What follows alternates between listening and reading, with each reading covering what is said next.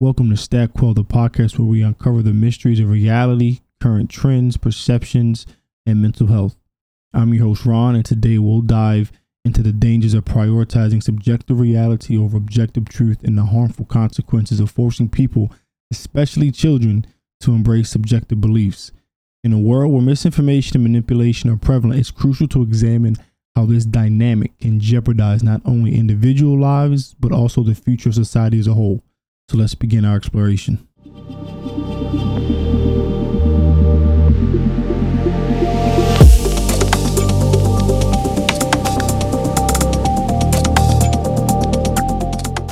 Hey everyone, thank you for joining us for today with this podcast. Our topic centers around the negative impact of choosing subjective reality over objective truth and the subsequent forceful imposition of subjective beliefs. Let's start by defining our term. Subjective reality refers to an individual's personal interpretation of events shaped by their beliefs, experiences, and biases. Objective reality, on the other hand, represents the external world as objectively exists, free from personal bias or opinions, or fact-based, to put it in simpler terms. When we prioritize subjective reality, we risk distorting facts, denying empirical evidence, and promoting a version of reality that aligns with our own desires or agendas. This tendency becomes particularly concerning when individuals, especially children, are forced to believe and adhere to subjective beliefs rather than objective truth.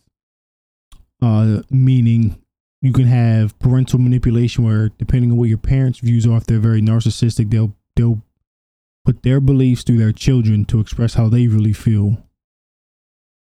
Parental manipulation plays a significant role in shaping a child's perception of reality.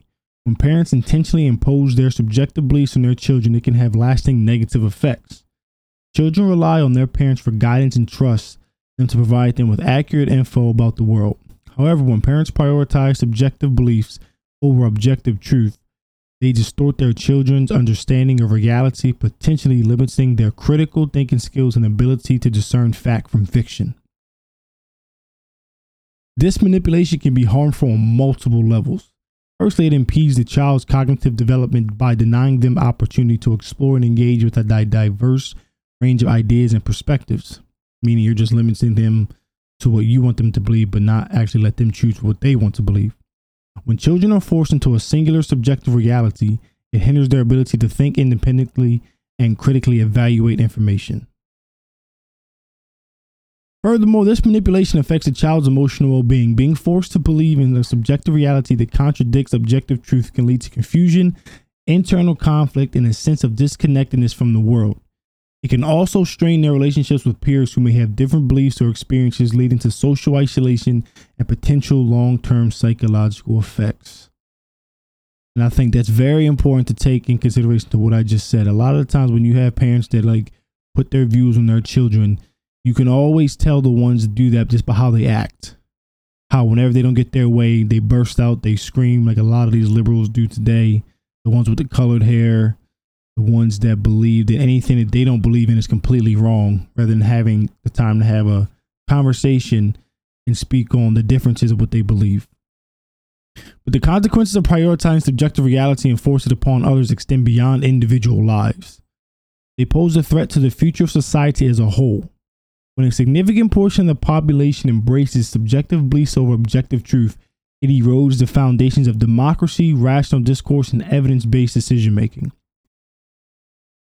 In a world where subjective reality prevails, divisions deepen, trust in institutions crumbles, and collective problem-solving becomes increasingly challenging. It becomes difficult to address pressing global issues such as climate change, inequality, or public health crisis, which subjective beliefs and misinformation hinder the adoption of evidence-based solutions. Like I always say, facts don't care about your opinions.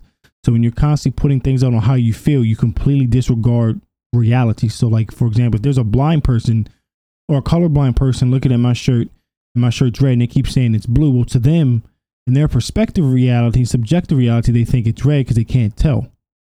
But to me, I know the true color of the shirt. And it's the same way that's going on now in the United States. And for all my listeners that are from out of the country, I know you probably see a lot of stuff on the news about the United States and how crazy it may seem for the stuff that they focus on. I promise we're all not like this. It's not as bad as it seems. Trust me on that. So what we can do to counteract this dangerous trend, it begins with fostering a culture of critical thinking, media literacy, and open-mindedness. We must teach children and adults alike to question, evaluate evidence, and seek multiple perspectives. By promoting a robust education system that emphasizes the importance of objective truth and encourages intellectual curiosity, we equip future generations with the tool to navigate a complex and interconnected world. So if we all can understand that the media is only going to put what they want us to see and not always the truth of what we should be listening to, but what they want us to listen to boost their numbers. I mean, they're going to talk down on other situations or other people depending on which way they lean on the political spectrum or social dynamic spectrum, however you want to define it. They're only going to show you what they want you to show you. I mean, it's understandable. I mean, if I'm a business and I want to get your business, I want to tell you how I'm good and what I can offer compared to the other guys so I can make myself stand out, to build trust with you, to further engage our relationship. Additionally to that, we must cultivate empathy and respect for diverse viewpoints, meaning don't be a bigot. Let people have their viewpoints, but let's have civil conversations. By engaging in respectful dialogue and acknowledging the value of objective truth, we can bridge divides and foster a more inclusive society. So we're allowed to sit there and have conversations. We can shorten this division between the people in the United States, whether it's racially, whether it has to do with this gender issue going on, whether it's issues on climate control, politics, and anything else that seems popular that's on the news nowadays. It's essential to recognize that objective reality exists independently of our personal beliefs and biases, and it is our collective responsibility to uphold it for the betterment of our shared future. So no matter how we may feel, we have to understand that reality is reality and facts are facts, no matter how we feel about it. And a perfect example is this is going back to during the 2020 election when they kept talking about how police were just going around killing black people. I mean, if we look at the statistics, it does not follow that. More white people were killed by police than there were black people. But I know people just want to bring in the population thing, and that's understandable. But if we want to bring in the population, we can also see who accounts for most of the violent crimes, and it isn't white people.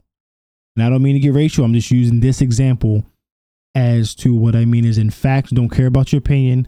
Facts don't care about your bias if it doesn't promote what's actually true in reality.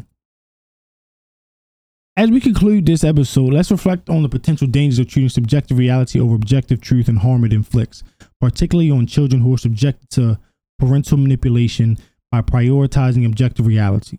Nurturing critical thinking skills and fostering a culture of open-mindedness, we can safeguard the future and build a society based on rationality, truth, and mutual understanding. And there's something else I want to add into this that I happened to watch last night. I was watching a little documentary on John Wayne Gacy, a very famous serial killer who was killing young boys. Well, he was raping them and killing young boys and burying them under his house. They were talking about John Wayne Gacy's life as a child and how his dad completely just verbally and physically abused him as a child. So he didn't know what to believe. He didn't know how to act, and they really messed up his mindset, his mental health. Mental health is a very strong subject in today's world, and we seem to not want to take it serious at all. I mean, we have Men's Mental Health Month, but that's overtaken by Pride Month.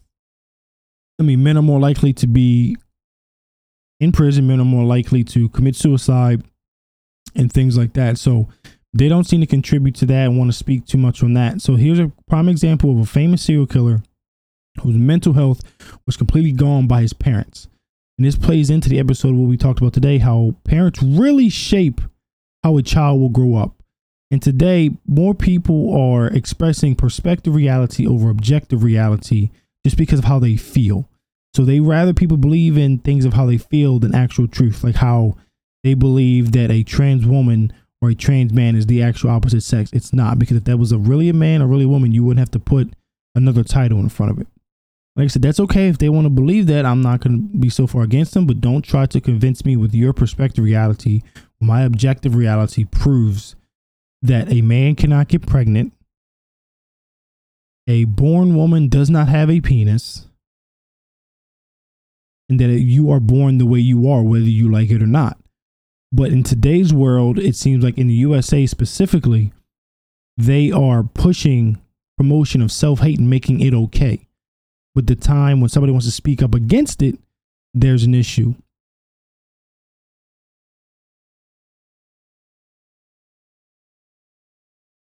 I mean, in recent news, the famous streamer Nick Merckx, he tweeted to a video where he saw parents fighting teachers at a student conference out in California because they didn't want to teach them all the trans and LGBTQ curriculums in school.